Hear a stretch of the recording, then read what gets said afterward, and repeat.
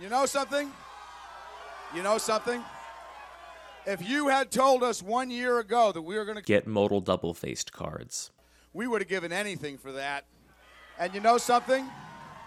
You know something? Not only are we going to Umara Skyfalls, Tom Harkin, we're going to Skyclave Basilica, Aquum Teeth, Balaged Sanctuary, Colony Territory, Sajiri Glacier, Balakut Stoneforge, Spikefield Cave, Zoff Blood Bog, Songmad Ruins, Makindi Mesas, Kabira Plateau, Kazul's Cliffs, and then we're going to Amiria Shattered Skyclave. take back the White House! Yeah!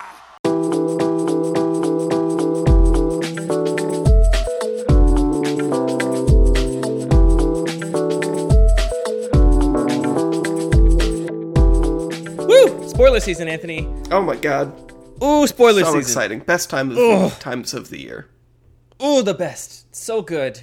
I just love looking at new Magic cards. It just gives such texture to the week to have new Magic cards popping up all over the place. I think Wizards does a really good job with their spoiler season deal, where they give all these different community members different preview cards that come out over the course of like 2 weeks. I think it's really smart. I'm into that. Yeah. Anyway, we don't have a preview card yet, Anthony, but you're listening to Lucky Paper Radio. My name is Andy, and I'm here with my co-host, Anthony, Color Pie Defender Maddox. Have I used that name before, Anthony? I don't think so. Because it's one that I would like to use for you often. It is a big trait of yours. I think about it often. And we have a very important Color Pie judgment we need from you, because I know this is very important to you, and so I want to know what you think of Feed the Swarm.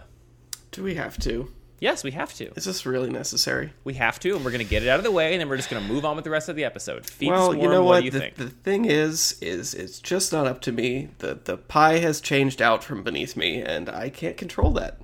It's a whole new pie. But you can have an opinion about it, Anthony. Like, do you think this is a good color pie change? Do you think this is a bad color pie change? Do you think that, as I've seen some other people posting this week, that the color pie no longer exists, basically, and it's basically been banned from the game? What do you think? Yeah. I'm honestly fairly neutral. So, I mean, the card in question, Feed the Swarm, is basically just a targeted enchantment removal in black, which is not something we have seen before. And I know this is something that has sort of been in the works for a while. They've introduced a couple, like, sort of enchantment edict effects that make your opponent sacrifice some of their enchantments. Yep. So it's been something that has been on the horizon. Basically, from what I understand about the design process, they were like, well, we have all these different colors that have these limitations. This particular limitation isn't actually adding that much interest. And it had sort of like overstayed its welcome, I guess, for a while, specifically because they make a lot of these sort of like pact with the devil type enchantments where you cast an enchantment and it does like some good things and then some very bad things to you. So they don't really want to negate all those cards by giving black a way to just destroy them outright. So yeah, I mean, I always would advocate for making the colors as different as possible to add as much variety to the gameplay and as much like symmetrical or asymmetry that's still in balance. So I'm not crazy about it, but also I see why this is sort of fine space for them to go in. I think this is great. I'm also a big Wow, color pie hot defender. take. I'm also a big color pie defender. You know, I think it is essential to the game, and honestly, one of the most interesting things about the game, period. Like, as we've mentioned briefly, I have these monocolored starter decks that I've designed for teaching people how to play Magic, and part of the reason I like to teach people that way is that I think starting with a monocolored deck is by far the best thing to do because, A, you don't have to worry about non-basic lands, a whole category of cards you don't have to bother explaining or talking about. It's just your deck only has mountains in it or whatever. But B, I tried very hard to make each of those sort of decks embody certain aspects of the colors so that even a brand new player to the game immediately gets a sense of like what these colors do. And I think it provides a lot of depth and importance to the game. So I'm a huge defender of the color pie. I don't think we should just give, white, uncomplicated card draw and, whatever. But I think that the like color pie barrier of just this color can't interact with this other card type at all is like one of the worst manifestations of the color pie, and I'm glad to see any of those go away, basically. Like if you look at how, creatures are like an essential part of the game and have been since its invention, right? And so there's no color that can't interact with creatures at all, right? Blue has counter spells and bounce spells, black and red have like actual straight up removal, white usually has very close to unconditional removal or removal that can possibly be undone or whatever. Green gets fight spells, so you can kill a creature as long as you have a bigger creature. Like, there's a different approach to the problem for each color as opposed to just saying like, you know what, Red can't even has nothing in a rules text box that like interacts with creature cards.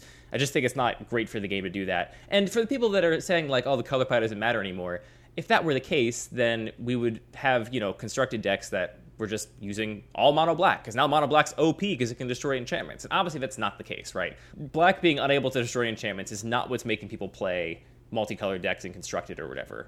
It is the functional job of the color pie is to keep these things separate so that you are motivated to strike this balance between playing multiple colors to get advantages from all of them but not going so far that you're taxing your mana base and making your deck uncastable. So I think this is a great change. I'm happy to see it, and I trust the current team at WotC to not take away our color pie, our beautiful, precious pie. Yeah, I mean, I would emphasize that one of the important things about the color pie and making all the colors play in distinct ways is the weaknesses. It's not just that different colors have different strengths, but they're also just things that colors can't do. But I think that in this particular case, red can't really deal with enchantments, black can't really deal with artifacts, and so the fact that black also couldn't deal with enchantments just felt like it was a little bit too much of a burden on the color. Yeah. And I would say that, like, any color's strength is every other color's weakness, right? Like, I think it's just two takes on the same thing. I don't think a weakness has to be, like, a total blind spot, I guess. Like, I don't think the huge blind spots are particularly useful. It's just like, well, my opponent's playing an enchantment-based deck, so I guess I just can't win now. As opposed to saying, like, my opponent's playing an enchantment-based deck, they are favored or whatever, and I have to, like, think about it. Anyway, I think it's great. Feed the Swarm. It seems like a good card. I wish it was either instant speed or 1 mana for my own cube. Never enough. It's never enough for cube. Well, it's also 1 mana destroy target creature. Well, it does. I mean, we already have Vendetta, which is 1 mana instant destroy target creature. You lose life equal non-black creature. You lose life equal to its converted mana cost, which I would very happily be cubing if not for the non-black creature rider, which I still just can't abide. I try to avoid that as much as I can. That's a really great point to bring up, though, that even though we want to sort of appreciate everything that's great about the game, it is really awesome when we see them actually being a little bit more reflective and say, well, we've just done this forever, like, why would we change it? When they stopped doing the destroyed non-black creature, I think that was a really good move for the game, so that's valuable to be aware of. When they're making these changes, they're not doing it for no reason. Oh, of course not. They're thinking about it a lot, and also I would say that, like, there's just a lot of change aversion. Like, people that are mad about this, like, if you sat down from a blank slate and explained this game to somebody that didn't get it, and then you got to the part where you were like, oh, and by the way, like, black can't destroy enchantments. It's like, why? What value is being imparted to the game by that specific thing? And the answer, I don't think, is not very much. So I'm glad to see it happening. And I'm always glad to see the game changing. I think the game changing is pretty much always for the best. And Magic is a better game now than it was 10 years ago or 20 years ago or whatever. So I embrace the change, Blasphemy. Anthony. All right, so the big question is then, should I put Feed the Swarm into my mono black cube? Yeah, I think so. Okay. I mean, did you feel like part of the design consideration was that enchantments are non-interactable, therefore I will, include ones that would otherwise maybe be suspect because I know you can't remove them? That was definitely part of the design, but I think that more affected artifacts than enchantments. So I think the bigger reason why I would be apprehensive at this point is just because the effect is so rare. It would feel like very high variance, so you could say, well, this effect is almost certainly never going to be interacted with, except if my opponent has like one of these literal 2 cards that can interact with it. So I feel like if I design the cube, 3 years from now when we have a dozen sort of interchangeable effects, then I would be much more likely to be totally comfortable just putting it in there. Yeah, I see what you're saying. And there is a lot of value, I think, to, not having a bunch of totally random, like, one-of hosers. I guess I feel like the destroying an enchantment is just not that huge of a hose, It's like if occasional upside on what is otherwise a very reasonable removal spell. That's what it seems like. We've got a lot of good removal in this set so far. True. All right, so this episode, I think we're going to talk a lot about these modal double-face cards. We talked very briefly about them the day that we discovered they were a thing, but we've had a lot more spoilers come out and a lot more time to sort of simmer on this idea. And I mean, frankly, these are the things I'm just most excited about this new set. And I've been talking a lot about on the Discord, and just they are kind of consuming my brain space. I'm not sure about you, so I want to get into that a little bit. And then we have some other topics here we might get into, but that's where we're headed after we do our Pack 1 Pick 1, which we of course do every week from a listener submitted cube. And this week we are doing a cube submitted by listener Tristan, aka Nomad. And this is an unpowered budget cube that I believe at some point was branched off from Sully Singleton's board game cube. So we had actually talked about budget limited cubes here before, Anthony, but it's obviously an important consideration for a lot of players out there. A lot of people, are not playing cards with big price tags and don't have the sort of resources to dump whatever they want into their cube. And so it's an interesting design space to play with that I think leads interesting places to cards you might not normally run. So you want to read these cards to us?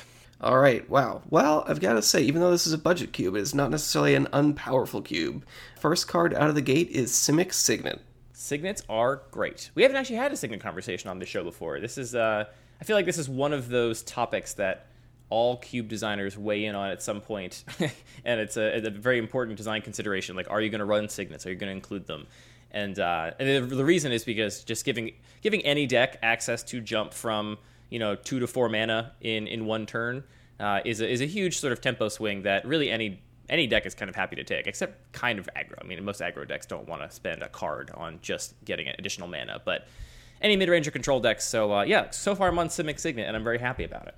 I'm on Signet, and I'm sad about it. Next up, another cool card from Jumpstart, Witch of the Moors. This one I don't know. You have to read it to me. Okay, so this is the 5-mana 4/4 with Death Touch. But at the beginning of your end step, if you gain life this turn, each opponent sacrifices a creature, and you return a creature from your graveyard to your hand. So, I mean, cool the illustration for this card is amazing. It's sort of the evolution of the Tempting Witch from Eldraine, where all those little hands in its chest have emerged with all kinds of trinkets. Ooh, and I think didn't the get card that is connection quite until you strong. mentioned it. This definitely seems like a good life game payoff. I'm not going to start on it over a Signet, though. Fair enough. All right, so next card is Mental Note. 1 mana, mill 2 cards, draw a card. Yeah, that is basically the almost functional copy of Thought Scour. Thought Scour, you can target a player, and Mental Note is just always you. Yeah, I mean, cantrips are good. Most people, I don't see putting this in cubes unless they are explicitly doing some conscious graveyard synergies. I mean, I think arguably it's playable in most cubes, because even if you're not doing conscious graveyard strategies, you probably have a couple delve cards or something, like just incidental value, and cantrips are good. But yeah, still Signet. I mean, I think it's going to be hard to take me off Signet. I'm going to go ahead and just, say that this will probably be my pick through most of the pack. Let's see if we can unseat it, though. All right, next up is Pristine Talisman. 3 mana, tap for a generic gain of life, right? Yep. 2 mana rocks are better than 3 mana rocks in general, so I'm going to stick with the 2 mana one. It is interesting looking at just these 4 picks. It does seem like there's a little bit of a theme in that we have our Witch of the Moors, and we have something that both mills cards and something that gains life. So, without being really familiar with the cube, I already feel like I'm getting some of the themes, which is pretty cool. Yeah, next so far up we it is have very, very consistent. Next up we have Porcelain Legionnaire. Does this unseat the Signet for you? So this gets into an interesting question of, like, am I drafting this pack blind, or am I looking at the list? The actual fact of the matter is I'm looking at this list here. I happen to be. If I was blind coming to this pack, I would definitely be on Signet.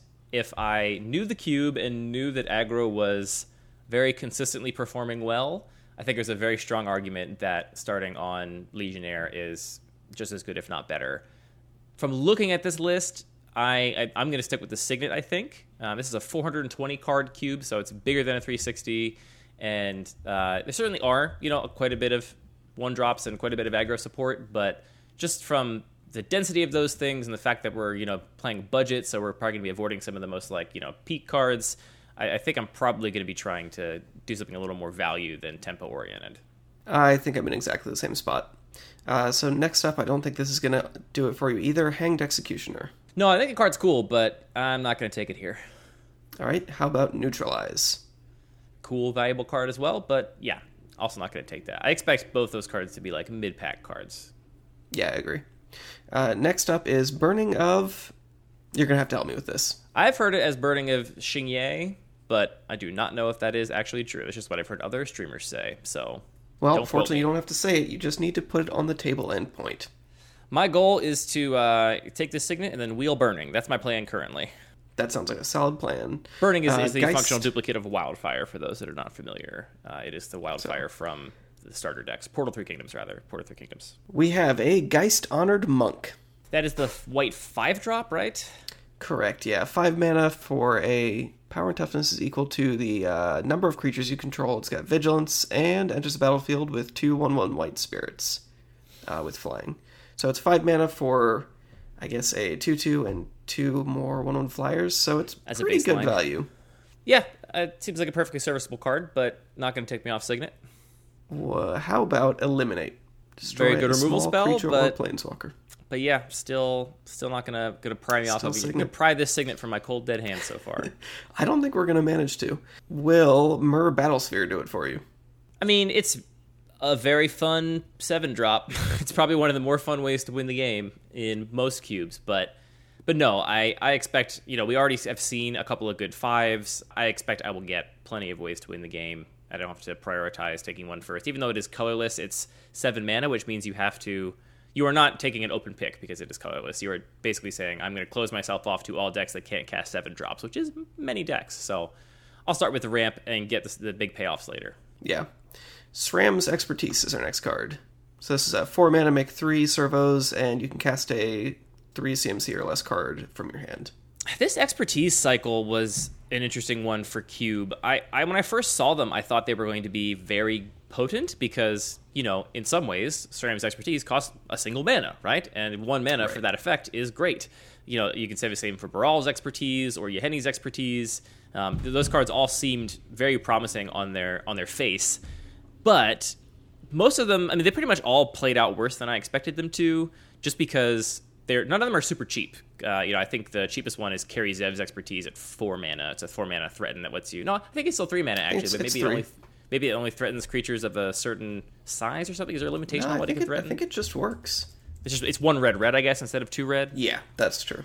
Yeah, so that's the cheapest one, but then you get to play a 2-drop or whatever. Yeah, it's just that any card that makes you sequence your hand in anything other than what would be the normally optimal way to sequence your hand usually plays out worse than it looks, because you're either, spewing off value because you're saying, well, I've got this board wipe in hand, but I'm not going to play my 3-drop, before I play Yeheni's Expertise, whether it could be an artifact or a planeswalker or something. You're like, I'm going to wait to get this value off of casting Yeheni's Expertise, and then you played off tempo or whatever. That mechanic did not play out super well, and so the card I think is fine, but I'm not going to take it here. Kari Zev's Expertise also lets you steal vehicles. I forgot about that part. Right, it does. Interesting. All right, 3 more cards. We have Sky Sovereign Consul Flagship. This is a much better colorless bomb to start on than Myr Battlesphere, in my opinion, which might be a hot take. But 2 mana cheaper is a big difference. The sort of caveat on the big Skyboat is that it's not going to be great to control that, because if you can't crew it, you can't crew it. There was a time where I used to think that Skyboat was, the best green 5-drop in Cube. And actually, honestly, it still might be. Am I running any 5s in my Cube right now? I'm running a couple. I have, the Deep Forest Tournament and stuff. So it's really like a kind of a mid-rangey card, but a very, very good mid-rangey card, but still not going to take me off Signet. Maybe I'll wheel that. I'm going to wheel either that or Burning, surely. I think that would be not unlikely. Next card is Impulse. Yeah, not going to take me off of old Signet. And last but not least, Rurik Thar the Unbowed. This is a card I have been curious to try in Cube because I think what keeps it from being viable is any lack of any kind of trample. It's a 6/6 with Vigilance and Reach that attacks every turn if able, and then if your opponent casts a non-creature spell, it domes them for 6, which is a lot. Actually, it counts you too. Well, I think, it counts you as well. So I think in your cube specifically, the problem would be a lot of your threats in a mid-range red-green deck or planeswalkers. Yeah, that is true. It would hit you on your own planeswalkers. They would all come down before this thing, was played, because none of them cost 6 mana or more. So theoretically, this could be your curved topper. But yeah, and then basically always dealing at least 6 to your opponent if they have a removal spell seems good. But yeah, again, 6 mana. I'm going to wheel one of these big 5 or 6 mana spells, though, and I'll be very happy to already have a Signet in my deck when I wheel them. Yeah, it's really hard not to take the Signet here. I think that if I'm going to make my hot take, I really don't like Signets for a couple reasons. One of them just being that they are a symmetrical cycle, that a lot of people include the entire cycle of all 10 in their cubes. And again, if people enjoy that, people should play what they enjoy. But for the kind of draft experience I like, this opportunity to just say, whatever colors I'm drafting, I always get this access to the Signets. Just takes away from that exact same, asymmetry of the color pie that I really enjoy. And I think they are just, so potent, costing just 2 and fixing your mana so well, that if you're doing any kind of lower-powered cube, and you're including the Signets, it just enables the sort of 5-color pile problems so easily. Yeah, I started, my cube initially had all 10 signets in there, and then I cut all of them because I came to a similar conclusion, and I was like, I want aggro to be better, and I don't want every single deck to be sort of kind of encroaching on the space that green should have an advantage in. And then what I ended up doing eventually was adding back in some of them. So I have a selection of 2-mana rocks that can produce basically some subset of blue. Looking at this list, this person is not, Tristan here is not playing all 10. They're playing, interestingly, kind of the opposite of what I'm playing. They're playing all of the green-based signets and none of none of the non-green-based signets.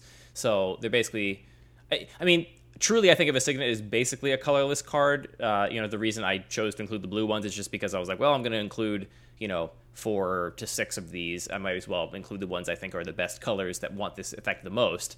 But truly, like, if I included, Boros Signet or Selesnya Signet, those decks would be only 2% less happy to play those cards instead. So really, they're colorless cards.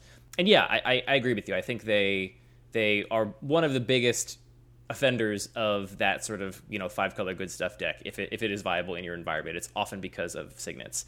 And I think breaking cycles, I think was kind of a level up moment for me very early in my cube design days, because people oftentimes approach a cube like you're designing a set, because that's the only precedence we have for designing any kind of Magic product. You think about a constructed set and how it's been designed for drafting. And, cycles are present in those sets, and what they do is they establish a pattern that players can then learn, and you get the satisfaction of seeing that pattern completed, and it reduces cognitive load a little bit because you can sort of shortcut things and say, oh, this is just this version of that effect or whatever. But in Cube, it so oftentimes tramples over what would otherwise be the right balance of effects for an environment. 10 2-mana rocks at a 360 card cube is just so many 2-mana rocks. It's a lot.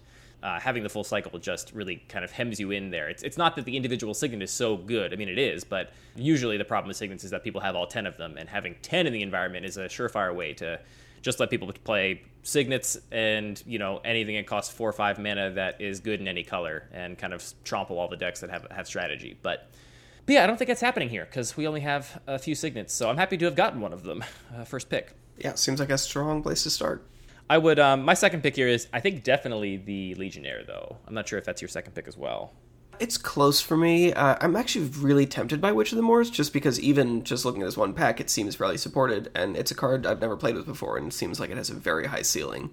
I don't think that would be the correct choice, but if I was drafting with my heart, that's where I'd be. That's one of the best things about Cube. You can do whatever you want. Test out a new hypothesis every time you sit down to the table, because usually we're drafting with no stakes, which is a nice part of our casual format.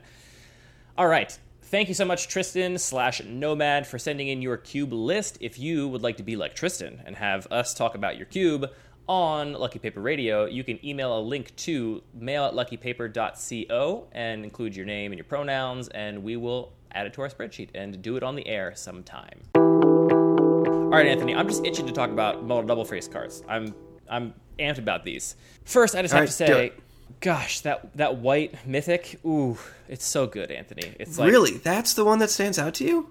Are you surprised? I'm surprised. Which one did you think was going to stand out to me? Anything but just like a giant sorcery that makes a bunch of angels. Well, so here's the thing. I like flexible spells, I like scalable spells, I like cheap spells, I like being able to cast lots of things in the same turn, I like optimizing for decision points for my players. So yes, normally... None of those things sound like casting a, 8 mana? 7 mana sorcery. 7 mana sorcery? It's 4 white for the sorcery side. Yeah, none of these things seem like I would be the person that would like to pay 4 white to make 2 4/4 angels. But the beauty of these cards, which is the same thing as the beauty of cycling, for example, the cheap cycling cards, is that they allow you to put cards in your deck that I would never in a billion years put in my deck, right? Like if I just included the spell side of this in my cube, I would never put it in any deck ever. I mean, ever. I would rather run another land, probably. I'd rather go up to 18 lands in my control deck than run a 7 mana sorcery. It just is not going to get there. So the beauty of this is that I get to put it in my deck at basically no cost. I mean, the 3 mana... Also, here's the other thing I love about this cycle. I love that the lands deal damage to you, because I love trading life as a resource. So these are like checking so many boxes for me, where they're letting me They give me modal cards, so let me pay life as a resource. They're not coming in tapped, which I loathe, which is what's keeping me from being over the moon about a lot of these other cards, is that tapped lands really bum me out. And on top of that, they let me embrace the, like, little bit of my Timmy side, which just occasionally likes to cast a giant spell. And it's just, I love it. I have not had such a strong emotional reaction to a card in a long time than that sort of white mythic. Let's actually look up the name for it.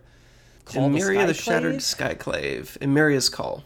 Emeria's Call and Shattered Skyclave, are the ones we're talking about. So, yeah, that card... I mean, I couldn't be more shocked. I'm surprised you're shocked, but yeah, I mean, I get how I wouldn't like a 7-mana sorcery, but the whole point is it's not. It's a land that sometimes is a 7-mana sorcery.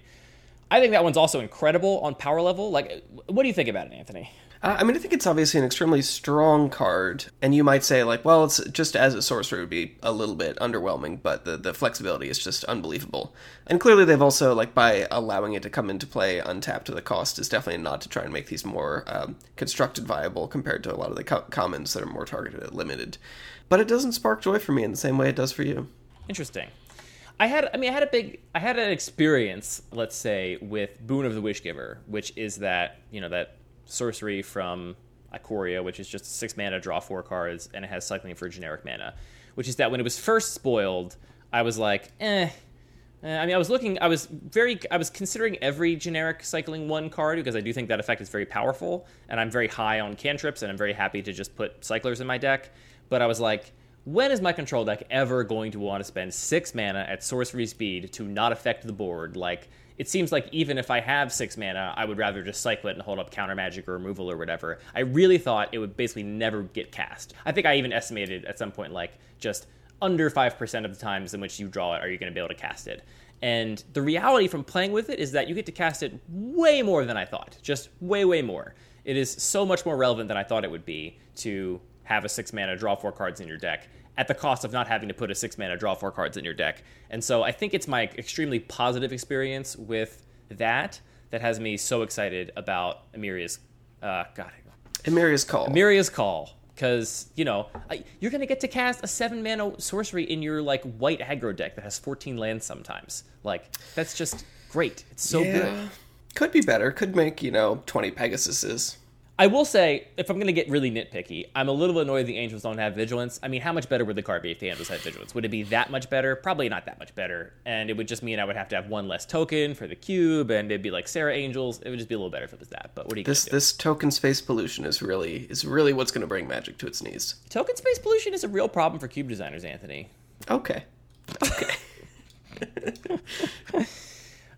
Anyway, I'm really excited about that card. I like the red one quite a bit as well. The blue one, which just got spoiled like an hour ago, I'm not quite as high on. I'm probably still going to be testing, but it doesn't spark the joy, and I'm not like over the moon about it. I actually kind of expected, I feel like recently in sets when we have like a splashy mythic cycle, I feel like the blue one is usually less powerful, which is probably important that it be less powerful because of blue's ability to abuse, broken mythics. But yeah, the blue one seems a little bit less exciting to me, and I'm really excited to see what the green and black ones have in store. These are just such exciting cards.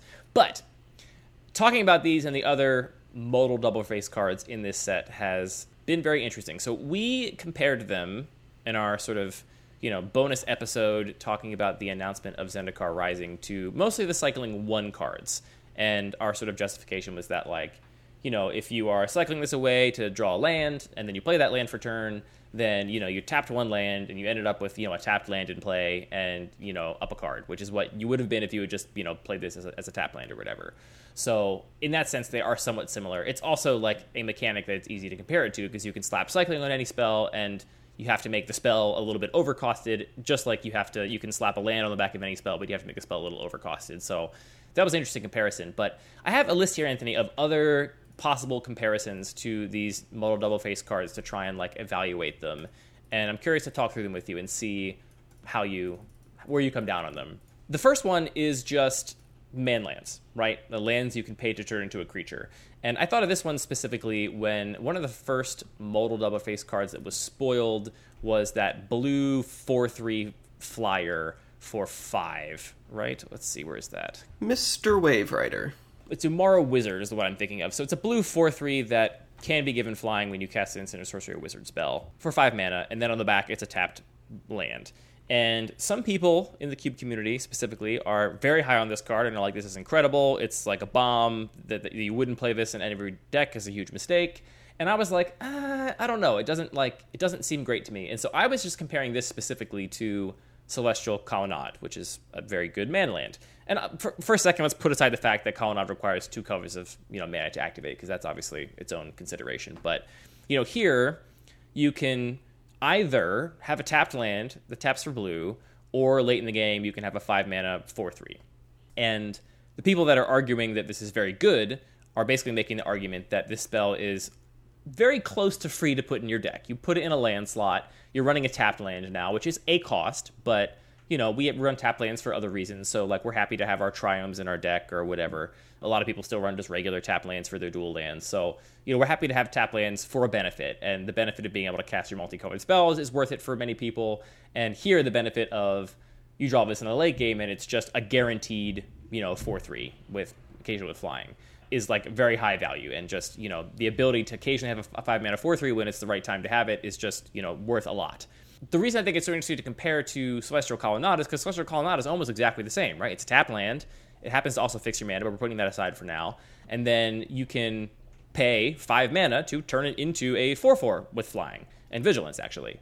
So obviously, this does not wear off. The Colonnade, you have to activate turn over turn if you want to keep activating it. That's a difference for sure. But just comparing Umara Wizard and Celestial Colonnade, I think Celestial Colonnade is the stronger card. I think it's pretty close, but I actually might lean towards the Umara Wizard. Like, obviously, the Colonnade is a more powerful creature when you do cast it, but the fact that you do activate it, but the fact that you only have to pay for it once with the Wizard makes a huge difference. Yeah, there's pros and cons, right? Like, in a big picture sense, the way the manlands work, which is, I think, a big advantage over the modal double-face cards, is that you get both, right? You get the land, and then later on you get the creature. And here, True. If you are getting Umara Wizard later on, you also didn't have it in play as a land to tap for mana for the first few turns of the game or whatever. So that's a downside. But a big upside of the creature is that, it's just always a creature, like you said. You're paying 5 mana for a 4/3, you always have that. Obviously, that has pros and cons too. Like, one of the cool advantages of manlands is that they can often dodge sorcery speed removal or board wipes or anything, because you can turn them on and off when you need to. But yeah, I think it's really close to compare those two cards. And it's worth noting that we're talking about like an uncommon mono blue card versus a rare dual land. So the fact that this is in contention and it's like a discussion we're having, I think is a testament to how powerful the mechanic is. But I'm not running Celestial Colonnade in my cube, and I don't think I'm going to test Umara Wizard either. I don't think it's impactful enough to be worth the tapped land and all the sort of other costs surrounding it. I find myself revisiting all of these other value lands, though, now that I'm looking at the modal double face cards in this light. So, for example, I actually tweeted out on the Lucky Paper Twitter account when this first was spoiled on Tuesday or whatever, that I was convinced that this set was going to be the set that got me to finally put Lonely Sandbar in my cube, right? Which is just the tapped blue land you can cycle for blue. And I think it is going to work. I think I am going to put it in. And the reason why is that Lonely Sandbar I've always thought of as a land, right? Like, it's a land, and the value it has is that it's a land that if you draw it late, you can just cycle it and, get some more action. And I think what will change it for me is instead framing it as a spell and assuming that in the vast majority of games I'm going to cycle it unless I desperately need a land, in which case I can always just play it tapped as a blue source. And that makes it much more appealing to me to just assume this is one blue mana draw card, and if you really need to, you can put it in play as a tap land as like a last resort. That framing and like thinking about it in deck construction as, not contributing to my land count, for example, I think makes the card much more appealing.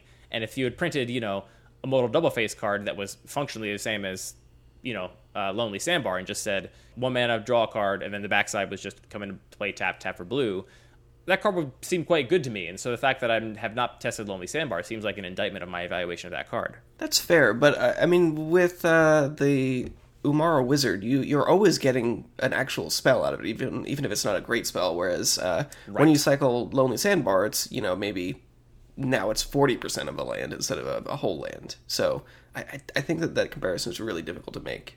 Yeah, it was the first comparison we made because I think it was, it's close in our memory because Ikoria was just a set we dealt with.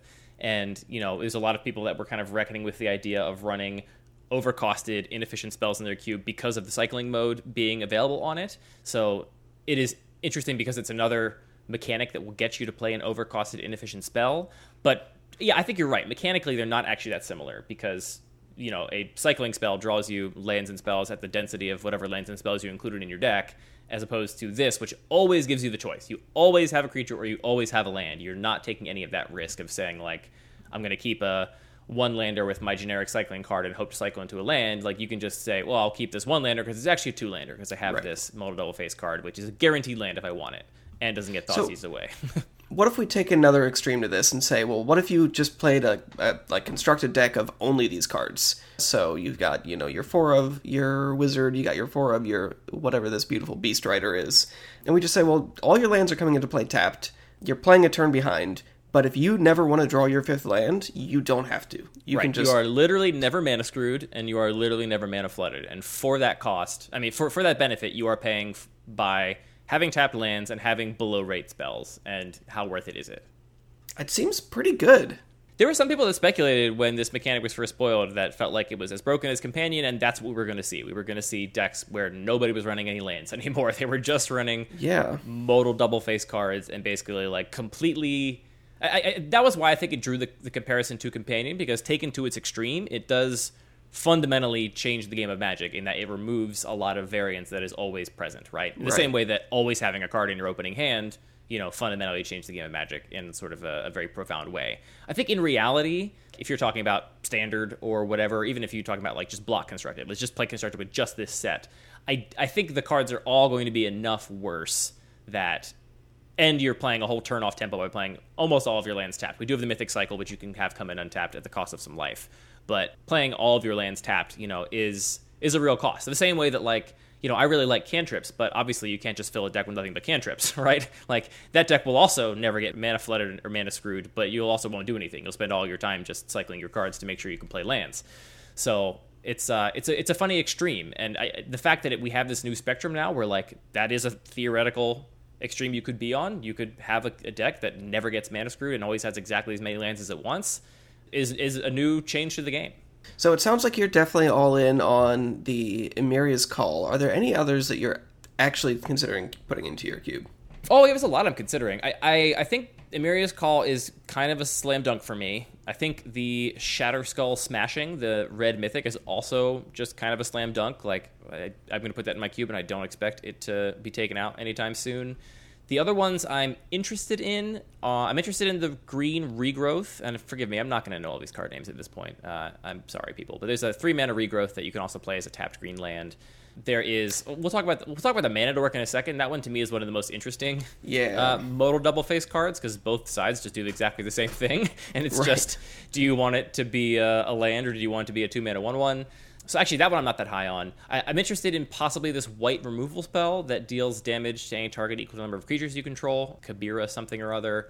So that one isn't as good. Oh, never mind. I thought that one specifically said was counting the number of creatures in your party, but I must be mixing it up. Yeah, it's actually weird that it doesn't, but it just cares about the number of creatures you control total. We're talking about Kabira Takedown now, which is a 2-mana instant that deals damage equal to the number of creatures you control to target creature or planeswalker. That one I'm on the fence about because, I think that effect is great, stable to a land, but that effect is going to be an effect that aggressive decks want the most, mid-range decks are pretty happy with, and control decks don't really want. And that's also like an inverse relationship to the decks that are willing to play a tapped land. So I would not be happy to put that in my aggro deck in a land slot, I don't think, because aggro decks I just really don't want to tap land ever. So there I expect to be running it effectively in a spell slot, at which point it's like a spell slot that mitigates a little bit of mana screw. If you really need to play it as land, you can, but I don't think it earns a spell slot on its sort of face and just what the card does in your average aggro deck. So that one I'm a little on the fence about, but I'm considering.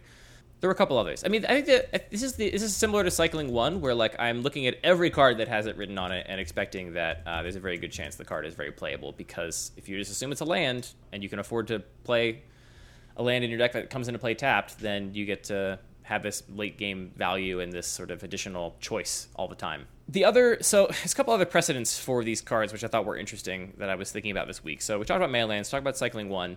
The castles are a pretty interesting comparison, specifically to this new Mythic cycle we have here, because they have the option of also coming in untapped if you control a basic land of the appropriate color. What do you think of the castles? These are the rare lands from Throne of Eldraine? Yes, so Castle Ardenvale, Castle Embrith, Garenbrig, Loch Thwain, etc., Vantress. One in each color. They all have an activated ability that does something relevant in the late game and produce colored mana, like this Mythic cycle does, and could possibly come in untapped if you are, deep in a color. How do you think these compare to the double face cards? I think that's a valuable comparison. I think these seem a little bit stronger. Like, the castles are really easy to just put in any deck because, like you said, there's very little cost because they can usually come into play untapped and just give you some options late game.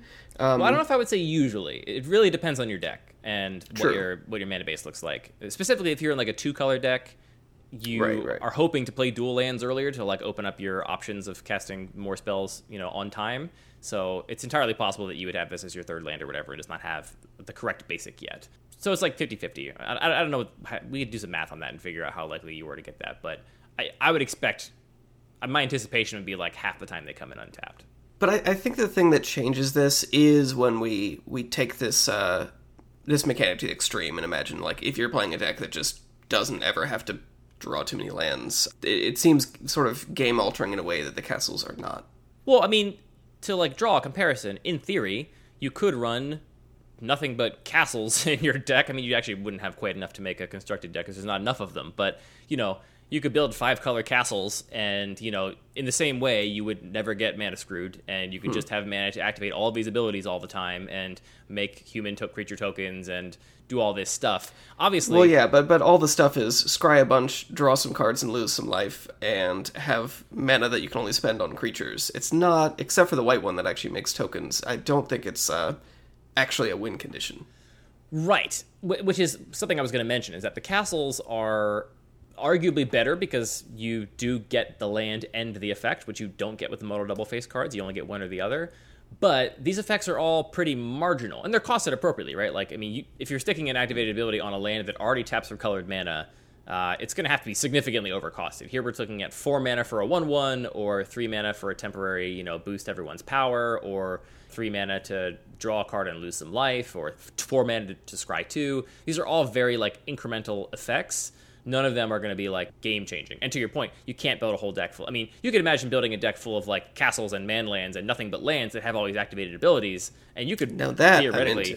Again, like, so it's not actually... I mean, now that we're, like, breaking it down, it's not actually that the idea of having a deck where you never get mana screwed or mana flooded is actually new, right? It's just we're seeing it in a new context with the way these cards are put, and this technology of modal double-face cards. But you could already build a deck with nothing but lands that had activated abilities that could theoretically have lots of win conditions and whatever, but it's just all of those things are overcosted enough that it's not worth it, which I think is probably the case with the modal double face cards too, though they don't seem as overcosted as all these abilities on lands seem to me to be, partially because these are all repeatable and the spells are obviously one-off, and also you don't get both, which is relevant. You got to choose. Here, the sort of comparison of the castles is interesting in a couple specific places, like, Castle Ardenvale makes a 1/1 for 4 mana, as opposed to the, the white mythic, which makes 2 4/4s for 7 mana. Obviously, a much bigger effect on the game. Pretty different. A very big difference in sort of total impact on the game. It's not this marginal impact; it's a very big impact. Man, the worst thing about the Angels is I know I'm going to draft it exactly one time, and I'm going to draw it when I have 6 lands in play, and I'm just going to be sitting there thinking, well, I could play this as my 7th land, but it is going to open some interesting design. It's going to open some interesting decision points like that. And I mean, in that situation, unless you have other 7-drops in your deck, I think you probably just hold on to it. Right. But, you're going to draw it when you have 5 lands, and you do have 6 drops in your deck or whatever, and you have to be like, well, geez, what do I do? I mean, at that point, I guess you just hold it until you draw a 6-drop, and then you play your 6th land and play it. Maybe it's not actually that many interesting decision points that come up there. But, yeah, it's going to be a thing. It's going to be interesting. One of the closest comparisons, I think, like direct comparisons to the spell lands, is actually the Memorial cycle from Dominaria. So that's a cycle of uncommon lands, again, one of each color, that comes into play tapped, taps for a color, but has a one-time activated ability that requires you to sacrifice the card. So that's unlike the castles, which are repeatable and very marginal effects. These effects are, one-time and a little more impactful. So their costing is a little more efficient. Specifically here, I thought it was interesting to compare Memorial to Memorial to Genius, which is the blue one. Do you know off the top of your head? It would make sense that it would be Genius. Memorial to Genius, which comes into play tap, produces a blue, and then you can pay 4 and a blue and tap and sacrifice it to draw 2 cards. Comparing that to the blue mythic that was just spoiled today, which is either 7 mana sorcery to draw cards equal to the number of cards in your hand plus 1, or a land that comes into play tapped, and once you pay 3 life, it produces blue. These are pretty similar to me in a lot of ways. So we're looking at, Memorial to Genius, again, like the mana lands and castles and stuff, you get both. You get to play a land early on, tap it for mana, and then later on when you run out of stuff to do, you can pay 5 mana, which is actually 6 mana because you're tapping the Memorial too, so it's really kind of like effectively 6 mana to draw 2. Here, you either get a land or you get 7 mana, draw up some number of cards. Bare minimum, 1 if you're hellbent and draw this card. If that's gonna feel bad, people are gonna have to do that though. You're gonna draw Seagate Restoration when you are hellbent and just pay 7 mana to draw a single card. It's gonna happen. Yeah, it's a very weird design. I don't know. I don't think I'm interested in it, to be honest. I think it's a lot worse than the red and white one. For that reason I just said, honestly, I don't really want to have a lot of cards in my hand at the point in the game where I can cast 7 mana spells. If I do, I feel like something has gone a little bit wrong, or I'm really significantly winning because I haven't had to use my cards to stay ahead. So or to keep it parity. So yeah, this one is not as interesting to me, and I feel like between this and Memorial to Genius, would I maybe rather have Memorial to Genius? Possibly. It's not completely out of the question.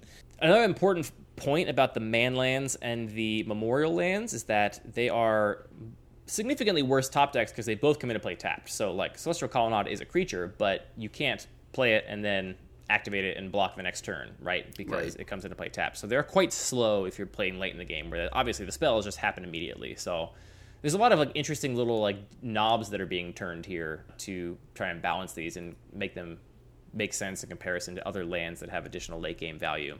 The deserts are another set of recent-ish lands that have this kind of value associated with them. So they're really similar, I think, to the... I keep typing desert. Not desert. I mean desert, not desert. One day we'll get desert lands. Yeah, there's a lot of different deserts, actually, between Amonkhet and Hour of Devastation, but the ones specifically I'm talking about are, again, the uncommon cycle from Hour of Devastation that also sacrifice either themselves or another desert to give you some value. And these ones, instead of coming into play tapped unless you pay 3 life, like the mythics from this new set, tapped for a generic mana or tapped for a colorless mana, rather, unless you paid a life to tap for the color of the appropriate kind. So obviously the one that really stands out here is Ramunap Ruins was so good it had to be banned in Standard, and that was just a land that either tapped for red and did damage to you, or a colorless mana, or you could pay 4 and sacrifice a desert to have it deal 2 damage to each opponent. How do you compare that to one of these little double face cards, these deserts that sacrifice themselves? Again, I think it's a pretty fair comparison. I think that maybe the difference is that, I think the red one that deals damage, Ramunap Ruins, is maybe the best comparison, because it's actually a proactive card. It deals damage to your opponent, it'll get him dead. And a lot of these spells that are tacked to lands here are proactive spells. It's not just, okay, I'll be able to draw an extra card next turn by cycling this land. It's actually putting creatures into play. And, what those utility lands let you do is run more lands in your aggro deck because you are less worried about getting flooded, because if you get flooded, you just turn your lands into, shocks to your opponent's face, which was very much the strategy of that particular Standard deck. So, yeah, we saw Ramunap Ruins get banned, right? That card was really, really good and constructed. And does it have a place in Cube? This brings up an interesting question, which has been sort of cropping up around the discussion about these modal double face cards.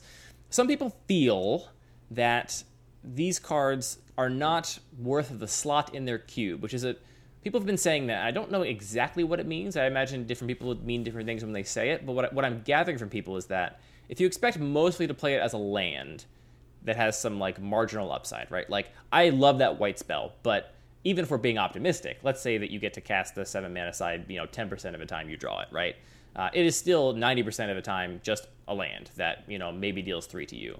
So I think there's a lot of people that the idea of playing what is kind of just a utility land that happens to be dressed up like a fancy double-faced card sorcery is not very appealing. It feels like it's a waste of a slot in their cube where they could have given that to an interesting, powerful effect, and instead they gave it to just a land that has some marginal upside sometimes. And right. I don't know if it's taking up that space to only actually be used, maybe not even every draft. Yeah, I think that is the sort of criticism of these cards. Some people that aren't running them just feel like, yeah, you're wasting a precious slot in the cube. You only get to choose 360 or however big your cube is of these cards that you're going to get to draft, and this is one less slot you have now available for a powerful finisher or whatever else you wanted to put in the cube.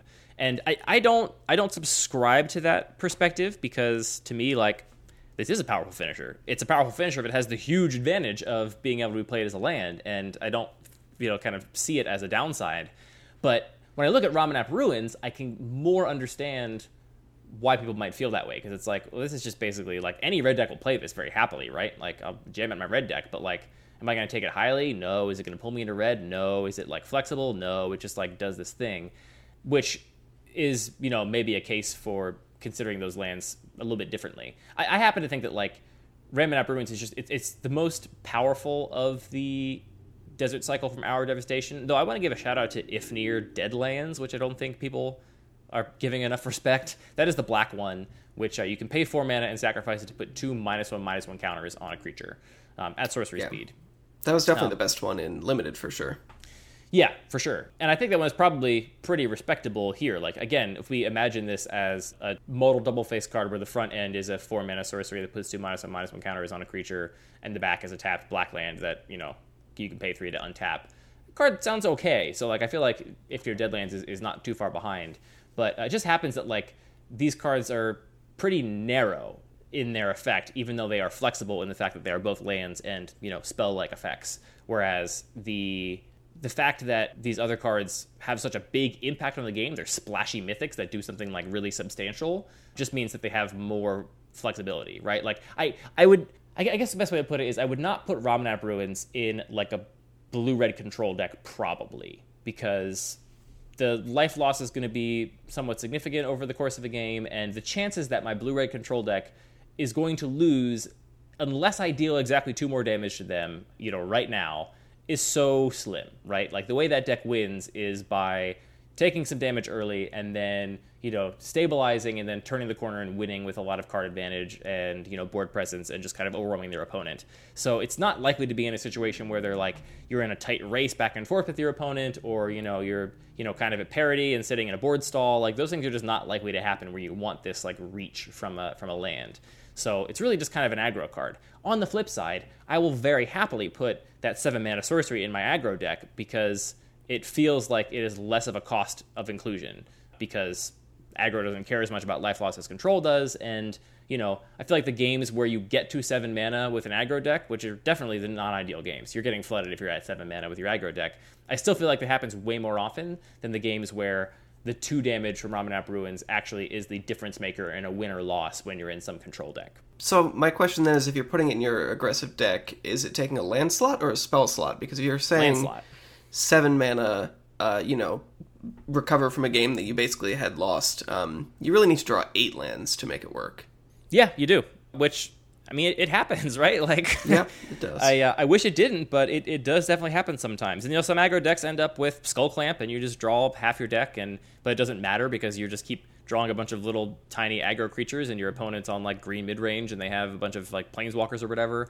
And like in that situation, I want to be able to draw into my 7 or 8 mana sorcery that just puts 2 4/4 flyers into play, because that will actually get me out of that situation. So yeah, I don't know. It's funny. I am definitely reevaluating all of these old utility lands now that I am basically imagining, how would I evaluate this differently if I just thought of it as a modal double-face card instead of a utility land? Because Why are you saying wow like that? I said wow. Look at the way this has created a new thought technology. Well, it does. It's an important thought technology. We talked about Barbarian Ring on this podcast before, Anthony. Do you have cards I think I might have asked you when we talked about it, but do you have cards that are in this sort of category of cards that you would like to put in your cube decks but don't feel like you can fit in your cube itself? I don't really feel that way too strongly. I mean, if anything, similar like utility lands that are in monocolor, that I've actually included some in the past and ended up cutting them. But I think there are ways to mitigate that. Like if you still want to be able to include more lands in your cube, you could just say like, well, let's just draft 18 card packs and just include a whole bunch of these. Like I think there are ways to solve it. So it's not something that I feel like too much pressure against. I've seen more and more people doing 16 card packs lately. It seems like that is kind of spreading a bit, which is interesting. I don't know. I mean, 3 extra cards in your pool is a big difference, I think, at the end of the day. All right, what Sportsman's Week are you most excited about, Anthony? If I've not bored you enough with... Oh, I'm sorry. One last thing on the modal double face cards. There is... You want to talk about this little green guy? 2 things left on 3 modal double things face left. cards. I have one more thing. There is one card which has been printed in the past, which is almost exactly a modal double face card. It just was printed with different technology, and this is the card Rustic Claken? Do you know this card, Anthony? No. What is a Claken? I'm sure I'm pronouncing it wrong. I think that word means like small town or farm or something. It is from Morningtide, and it is a white-producing land that comes into play tapped unless you reveal a Kithkin from your hand. And this land has Reinforce 1. And what Reinforce 1 is you can pay 1 and a white and discard it to put a +1/+1 counter on target creature. So that's just a modal double face card right there. It's a land that sometimes comes into play tapped, sometimes doesn't, or it's a 2 mana, put a +1/+1 counter on a creature at instant speed, which is, I don't know, like, that's a thing. So, like, that card, maybe. But you have to have a Kithkin in your hand. To have it come into play untapped, yeah. Oh, okay. Yeah, you can cast it or whatever, or play it as a land. You just can't... Isn't there a modal double face card that is very similar to that effect that we saw? Let me see here. That's Kabira Takedown. So one of the ones, are you maybe thinking of the McKindy Stampede, which is an overrun, sorcery speed overrun, or a tapped plains? I could be thinking about that. What do you think of McKindy Stampede? So these are the 2, I'll just be upfront, like, I did not, and probably still don't expect to put any of these in my own cube, but the 2 that are the most tempting are the McKindy Stampede and the Bala Ged Recovery. I really like both of these because they are effects that are relevant late in the game specifically, so if you draw it early, it's a land. If you draw it late, you get some good value out of it. And even more, like, I think that this kind of like overrun effect in white is pretty powerful in my lower powered cube environment, but I think if I just put like the instant speed, all creatures get +2/+1, people would just not draft it because it is a little bit high in variance because sometimes it just doesn't do anything. So these are the 2 that are most tempting to me. Another thing that occurred to me that I think is pretty interesting is I also have the bounce lands in my cube. So the idea of playing this early, playing a bounce land, picking it up, and then being able to cast it actually adds some like interesting lines to the games, especially even if you have a card like Knight of the Reliquary. Now you can go fetch up your bounce land specifically so you can pick up and reactivate one of these cards. You can fetch up your 7 mana sorcery that makes 4 angels. I mean, this is the kind of gameplay that you love, right? You can fetch it up, and then you can sacrifice another land, and then go get your bounce land to put the thing back in your hand. It's just a, just never stop. Self-contained little combo. It's funny, I originally thought, when we saw this mechanic, like earlier this week, that I would be most excited about those situational cards like you described, because, to your point, an overrun as a card alone, while oftentimes game-winning, is also sometimes a totally dead card, and so it is oftentimes not an appealing pick. But this really highlights how much different this mechanic is than just cycling is to me, because as these cards have come out, I actually have found myself much more excited about like the generically powerful cards that just always do something, right? As opposed to the situational ones, because cycling, you're just saying like, give me another pacifist. Like, I don't want this now. Like you're deciding kind of in the context of the game, do I want to replace this with a new card, or do I want to cast this card? And here, you're never replacing it with a new card. You can always have a land. So it's like, the difference is like, you could still be like late game top decking and have no creatures in play, and then you draw this like McKindy Stampede, and you're like, well, I wish this was actually just had cycling, because now I just want to draw another card because this is still dead to me.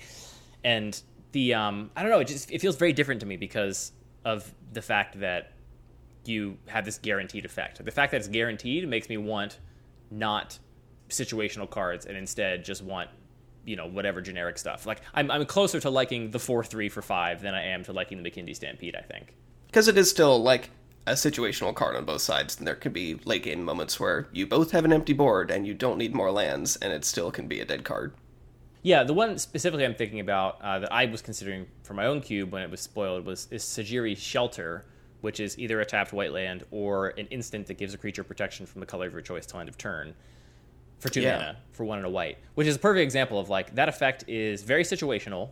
Oftentimes it is irrelevant, but when it is relevant, it can have an incredibly high ceiling. It can be 2 mana win the game because you make your creature unblockable. It can be 2 mana fizzle their big removal spell. It can be 2 mana, eat a creature in combat. It can be a lot of different things for a very small mana investment. But the more I looked at it, the more I was like, what deck wants this? Like, I would want this effect again in like an aggro or mid-range deck, and I don't know. It's like when the decision point is if this spell is not relevant to me. Let's say I have no board, or my opponent is not playing some strategy where protection is going to matter. Right? They're playing like just a mono black control with board wipes and -1/-1 or something, and not like targeted removal. Then what am I going to do? Just like now I have an extra land and I'm happy? Like, no, I'm not happy to have an extra land if I don't want land, right? Like what I want is another card. And I still am stuck with either a situational card or a card that doesn't do anything. I mean, a land might not be what I need at that point. So I guess it's like in the early game, if you need a land, you can always play these as lands. And, I expect some of them will be most often played as lands and put in land slots. And then in the late game, I just still don't want situational cards that do nothing. Like if this is Sejiri Shelter, which is a card that was 1 and a white, give a creature protection, or cycle for generic mana, I think it'd be a much better card than it is right now, where it can either be a land or this Shelter. Yeah, I think I agree, and I think that this card in particular, the others that I mentioned are appealing because you draw them late in the game and they are relevant, and early in the game, you just say like, well, it's turn 1, I'm going to play my tap land wherever it least detrimentally affects my ability to just cast my spells out.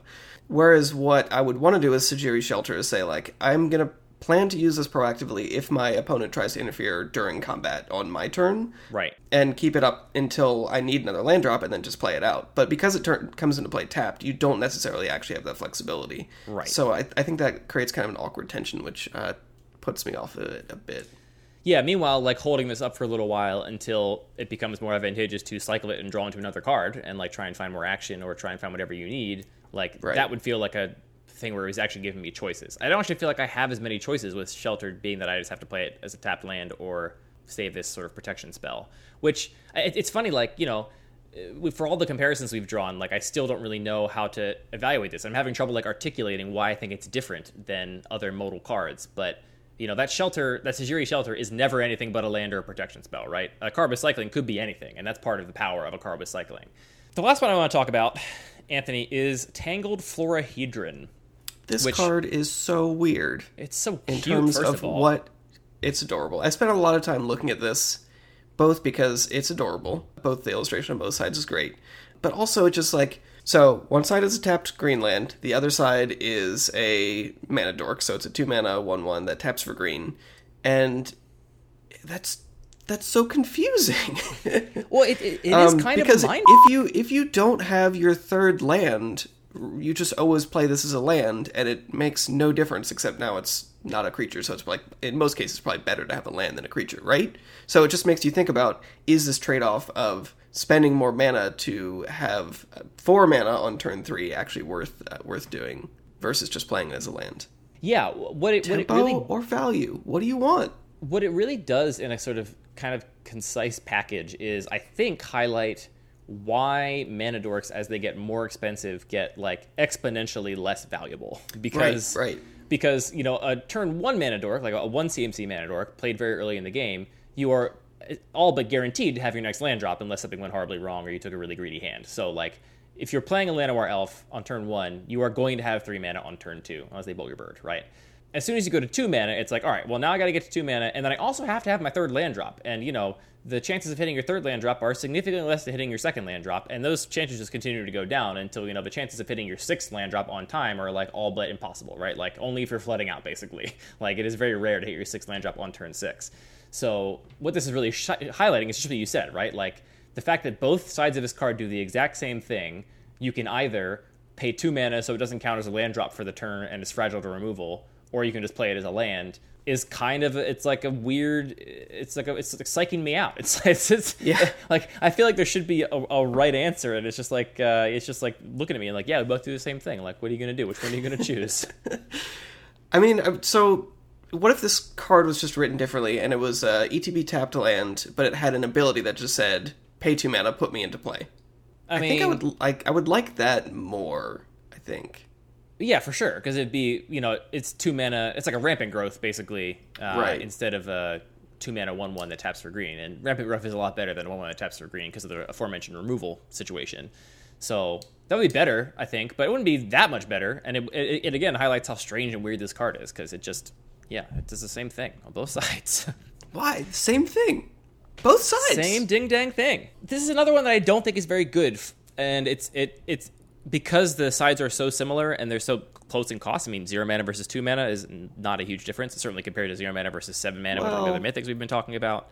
It highlights why I don't think, okay, let's just, again, draw this comparison. If this was a 2 mana 1/1 that tapped for green and had cycling generic mana, slam dunk, I am all about that, 100%. Totally. That card seems great because I really want it early in the game and I really don't want to draw it late. And so when I do draw it late, I just cycle it away and I draw something else.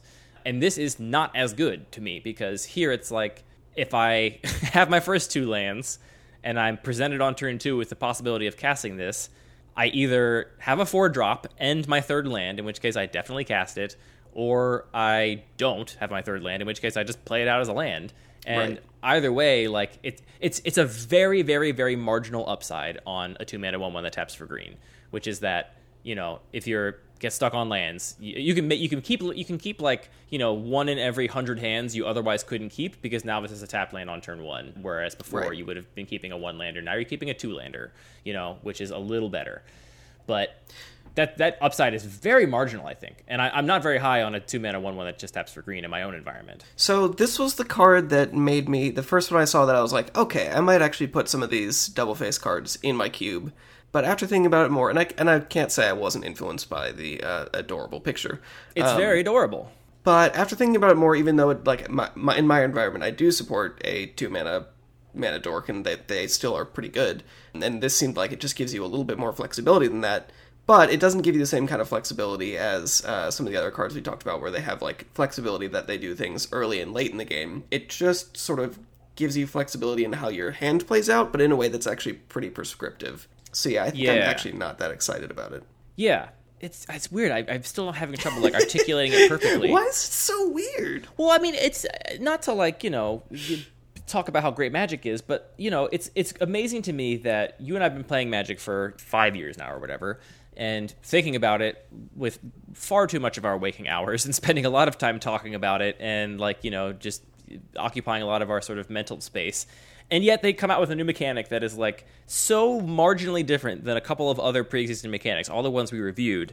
But I still don't know how to evaluate it or how to articulate what's different about it.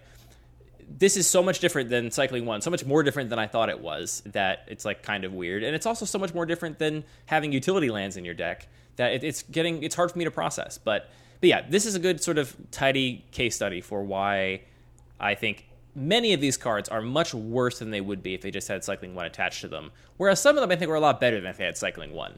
I'm trying to think if I would be excited about, the 7 mana white card that had Cycling 1 instead. And there I'm not as excited about it, because there I'm basically saying I'm almost never going to cast this card, so I'm just basically taxing my draw step at that point and saying I have to dig a little bit deeper to find that land. What if it had cycling pay 3 life? Ooh, I'm into it then. Sign me up. Cycling pay 3 life sounds really good. And that's actually, that's a good point. It is kind of like that because, it doesn't come into play tapped if you pay 3 life. So, but yeah, it's there, I like that particular effect has land on the back, because that's what I want most of the time. And that's what allows me to justify putting it in a full-on land slot. Whereas I'm not going to put a generic cycler in a full-on land slot. I will, once I have 3 generic cyclers or 1 mana cantrips, I will shave a land, and I'll continue to do that as I get more. But, that's only worth a third of a land, whereas this is worth a full land in my deck, 100%. Emeria's Call is a land in my deck, and sometimes it will have this insane upside. So it's it's the way that I'm evaluating these effects with lands on the back is just way different than I expected. And I'm sure it's going to be way different when I start playing with them and casting them and realizing how they actually play out. It's definitely going to be an interesting new twist of just trying to figure out how do you actually build your mana base in this format. I guess not, because we don't actually get to lay out our cards in paper anymore, but we can dream. I'm buying a box. we're gonna all right, let's do it. Let's play some sealed. We'll be doing some sealed. Well, right, Tangled Florahedron, you are wonderful. I look forward to playing you in Limited, but that is it. Yeah, it's cute.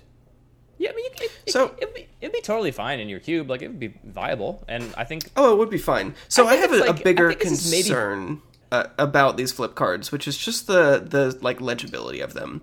So I think it's going to be not an issue at all in Limited because, you know, the set has a couple of mechanics. You're going to be aware that this is there. You'll look for it. But I think if I put just like a Riverside Pathway or this Tangled Florahedron in my cube and it was like one of 1 to 5 instances of this mechanic, I think a new drafter would just completely miss this little tiny symbol in the bottom left and not understand the actual value of the card. So for that reason, I just feel like the small amount of flexibility it adds over another 2 mana dork is just not worth that extra complexity for me. Specifically that like comprehension complexity. Is that a thing?